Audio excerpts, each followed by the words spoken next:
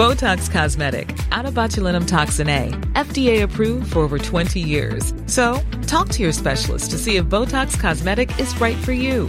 For full prescribing information, including boxed warning, visit BotoxCosmetic.com or call 877-351-0300. Remember to ask for Botox Cosmetic by name. To see for yourself and learn more, visit BotoxCosmetic.com. That's BotoxCosmetic.com. Ngā mihi nui and welcome to Our Changing World from Radio New Zealand National. New research published today confirms that Antarctica's icy cap will add significantly to future sea level rise unless we take ambitious action to start reducing greenhouse gas emissions within the next 5 years. An international team, led by Victoria University researcher Nick Golich, published results in the journal Nature which show that only the most ambitious effort to curb emissions will stop Antarctica's ice shelves from collapsing. While melting ice shelves don't contribute directly to rising sea levels because they float on the surface of the ocean, they play a crucial role in keeping the polar ice cap in place, acting as a break on the ice sheet. Nick Golich says Antarctica's contribution to future sea levels could be as much as 40 centimetres by the end of the century, and combined with the impact of an expanding ocean and the melting of Greenland's ice and land-based glaciers, this would lift sea levels by 1.5 metres by 2100. So what we've done in the paper is we've run a number of experiments that explore a range of scenarios. We've simulated the Antarctic ice sheet into the future under a range of environmental change scenarios. So thinking about very warm conditions and also thinking about conditions where basically the ocean and air temperatures don't change too much. So this is exploring the emissions trajectories, I guess, from the IPCC concentration pathways. So it's from business as usual if we keep going as we are, but the lowest emissions scenario would be that most ambitious reduction of emissions. Absolutely. So the lowest scenario we consider is what they call our RCP 2.6, which requires quite a significant reduction in emissions in the next few decades. The upper end is the RCP 8.5, and that really involves just continuing as we are now. And we have a couple of scenarios in between which are quite interesting in themselves. Just in terms of the expected temperature increase with those scenarios, we were looking at staying just under 2 degrees in the most ambitious scenario and going beyond 4 degrees warming in the business as usual? Yes, so if we carry on with emissions at present rates, we'll end up with quite considerable warming. Actually, by 2300, the temperature predictions are around 8 to 10 degrees. With the 2.6 scenario, we have a reduction in emissions, so temperatures then they peak at 2100 and then actually start to reduce and then plateau by 2300. And that's much more modest, as you say. It's just 1 to 2 degrees, I think, by 2300. But the oceans, though, are much a slower system, and therefore what happens in the polar ice caps also has a much, much, much longer life. So tell me what you found about the impact of the warming that we're causing on the polar ice caps. The role of the oceans is really quite critical, and this is something that a lot of people have worked on over the last few years. It's something that's become much more widely appreciated. Water holds a lot more heat energy than air. Over the years that we've had of global warming, most of the heat, something like 93% of the heat we've produced has gone into the ocean. And that heat is now very hard to get rid of because it's being taken down to the deep waters. Once the whole ocean body is warmer than present, it then has a huge amount of power to melt ice shelves, the floating parts of the ice sheet. The ice shelves in themselves don't contribute to sea level rise. Because they're floating. Exactly. But the problem is they act as a kind of brake on the ice sheet. So you can think of it as the chocks under a wheel of an airplane. If you spin up the propellers on the airplane, your plane's not going to go anywhere as long as the chocks are there, and that's the ice shelves. When you take the chocks away, the ice shelves are gone, then the ice sheet will respond and it will start to flow faster into the ocean. And because the ocean is warmer, it will melt, and so it becomes a sort of positive feedback. And when you look at the model that you've used, what does it show for the ice shelves? And specifically, let's look at the Ross ice shelf, which is the one that we're probably most familiar with in this part of the world. Yeah, the Ross ice shelf is a huge ice shelf. It's a key part of the Antarctic ice sheet system. And what we found is that under the RCP 2.6 scenario, the very significant reduction in emissions scenario, we can probably maintain the ice shelf at more or less present state.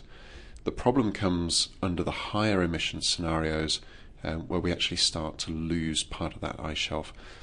Under the most extreme scenario that we consider, we lose the whole of the Ross ice shelf within the next century, and that has pretty dire consequences for the ice sheet. What you're saying is that with the most ambitious attempt at reducing CO2 emissions, that's the only scenario in which we can keep the Ross ice shelf close to what it is now? That's Anything correct. beyond that eventually leads to a collapse? Absolutely. It's a question of timescales. So under the most extreme warming, we'll obviously lose the ice shelf very quickly, within a few decades to maybe a century. But under the more modest warming scenarios, what we call RCP 4.5, RCP 6, they will result in the same eventual outcome of losing the ice shelf, but it would just take a bit longer. So it might take 200 or 300 years to get to that point. Given that the ice shelves have this buttressing effect that you described before, would you think of their collapse as one of those tipping points that are often thought of in the context of climate change for the Antarctic ice cap or ice sheet? Yes, people talk about tipping points quite commonly with ice shelves because of that key control they exert. I guess one of the real problems that we have is that if we lose the ice shelves, it's very, very hard then to get them back. So it's not like we warm the climate, lose the ice shelves, maybe we will reduce emissions, cool the climate, and the ice shelves will grow back. It doesn't really work like that. It's kind of a one-way sort of step change. So we lose the ice shelves because the ocean is warmer. Even if the atmosphere cools, which is itself a difficult thing to do, it's very hard to get the heat out of the ocean.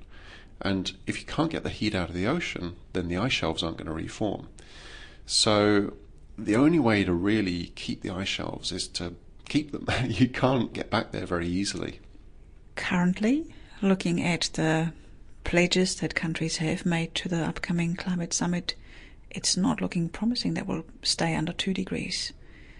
What countries are promising to do in terms of reductions as it stands falls short of that. So what is really necessary to keep Antarctica's ice shelves? The Paris meeting later this year will hopefully set some pretty firm goals for all countries that sign up to it. And there are a lot of new technologies around now that will hopefully deliver in terms of reducing emissions from things like transport and so on. So it's going to take governmental level decisions to buy into those new technologies ultimately. We're going to need to see a lot of investment, not just in sort of mitigating the effects, but actually adapting the way we work now to basically have a more sustainable lifestyle. Can you talk me through the impact on sea levels if we assume that anything beyond the most ambitious scenario will lead to some degree of degradation of the ice shelf, and therefore the ice sheet that's lying behind it will start flowing and then raising sea levels? Have you been able to project what sea levels would look like at, say, the end of the century under different scenarios with the contribution of the polar ice cap? So the work we've done basically comes up with a number, which is the contribution from the Antarctic ice sheet by the end of the century. And depending on the way that we set up the model, we can take a very conservative approach, or we can take what we feel is the more realistic approach. With the very conservative approach, we'll end up with maybe a contribution of only 10 centimetres by the end of the century. But in the scenario which we think is more realistic, it's looking like 40 centimetres. And this is about from Antarctica alone? Just from Antarctica, yeah. So that's on top of what we're already seeing through thermal expansion and from other ice caps? Absolutely. And the thermal expansion and the contribution from mountain glaciers worldwide, those are currently the two biggest contributors to sea level rise. And then, of course, there's contributions from the Greenland ice sheet. So if we're right about this 40 centimetres, it could be, even more than that. We're looking at maybe 1.5 meters in total sea level rise by 2100. It implies not only ambitious action, but it gives it urgency as well, in the sense that there isn't much more time to just talk about it. Yes, I think it's something about human nature that we don't like to respond to threats or danger until they're very clear and present. Right in your face, basically. Yeah, exactly. It's a survival instinct, I suppose. You tend to not respond to things which you can't see. The reality is that what we're doing now in terms of greenhouse gas emissions is essentially setting up the climate for warming that will persist for centuries and probably millennia.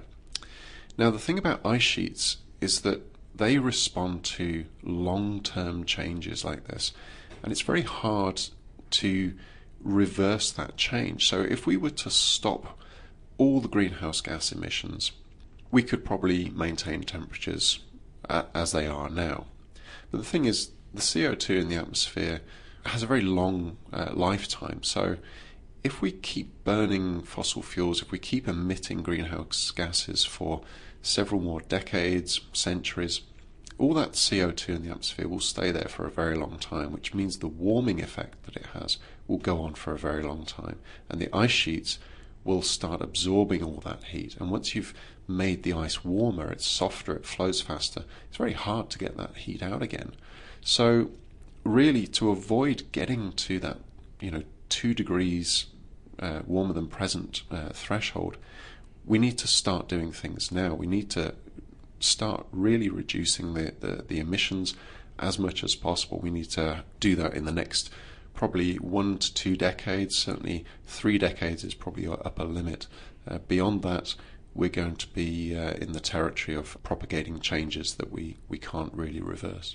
That was Nick Golich at Victoria University's Antarctic Research Centre. That's all for now. For more, check us out on the web, radionz.co.nz/Our Changing World. Kia ora mai. Botox Cosmetic, out of botulinum toxin A, FDA approved for over 20 years. So, talk to your specialist to see if Botox Cosmetic is right for you. For full prescribing information, including boxed warning, visit BotoxCosmetic.com or call 877-351-0300. Remember to ask for Botox Cosmetic by name. To see for yourself and learn more, visit BotoxCosmetic.com. That's BotoxCosmetic.com.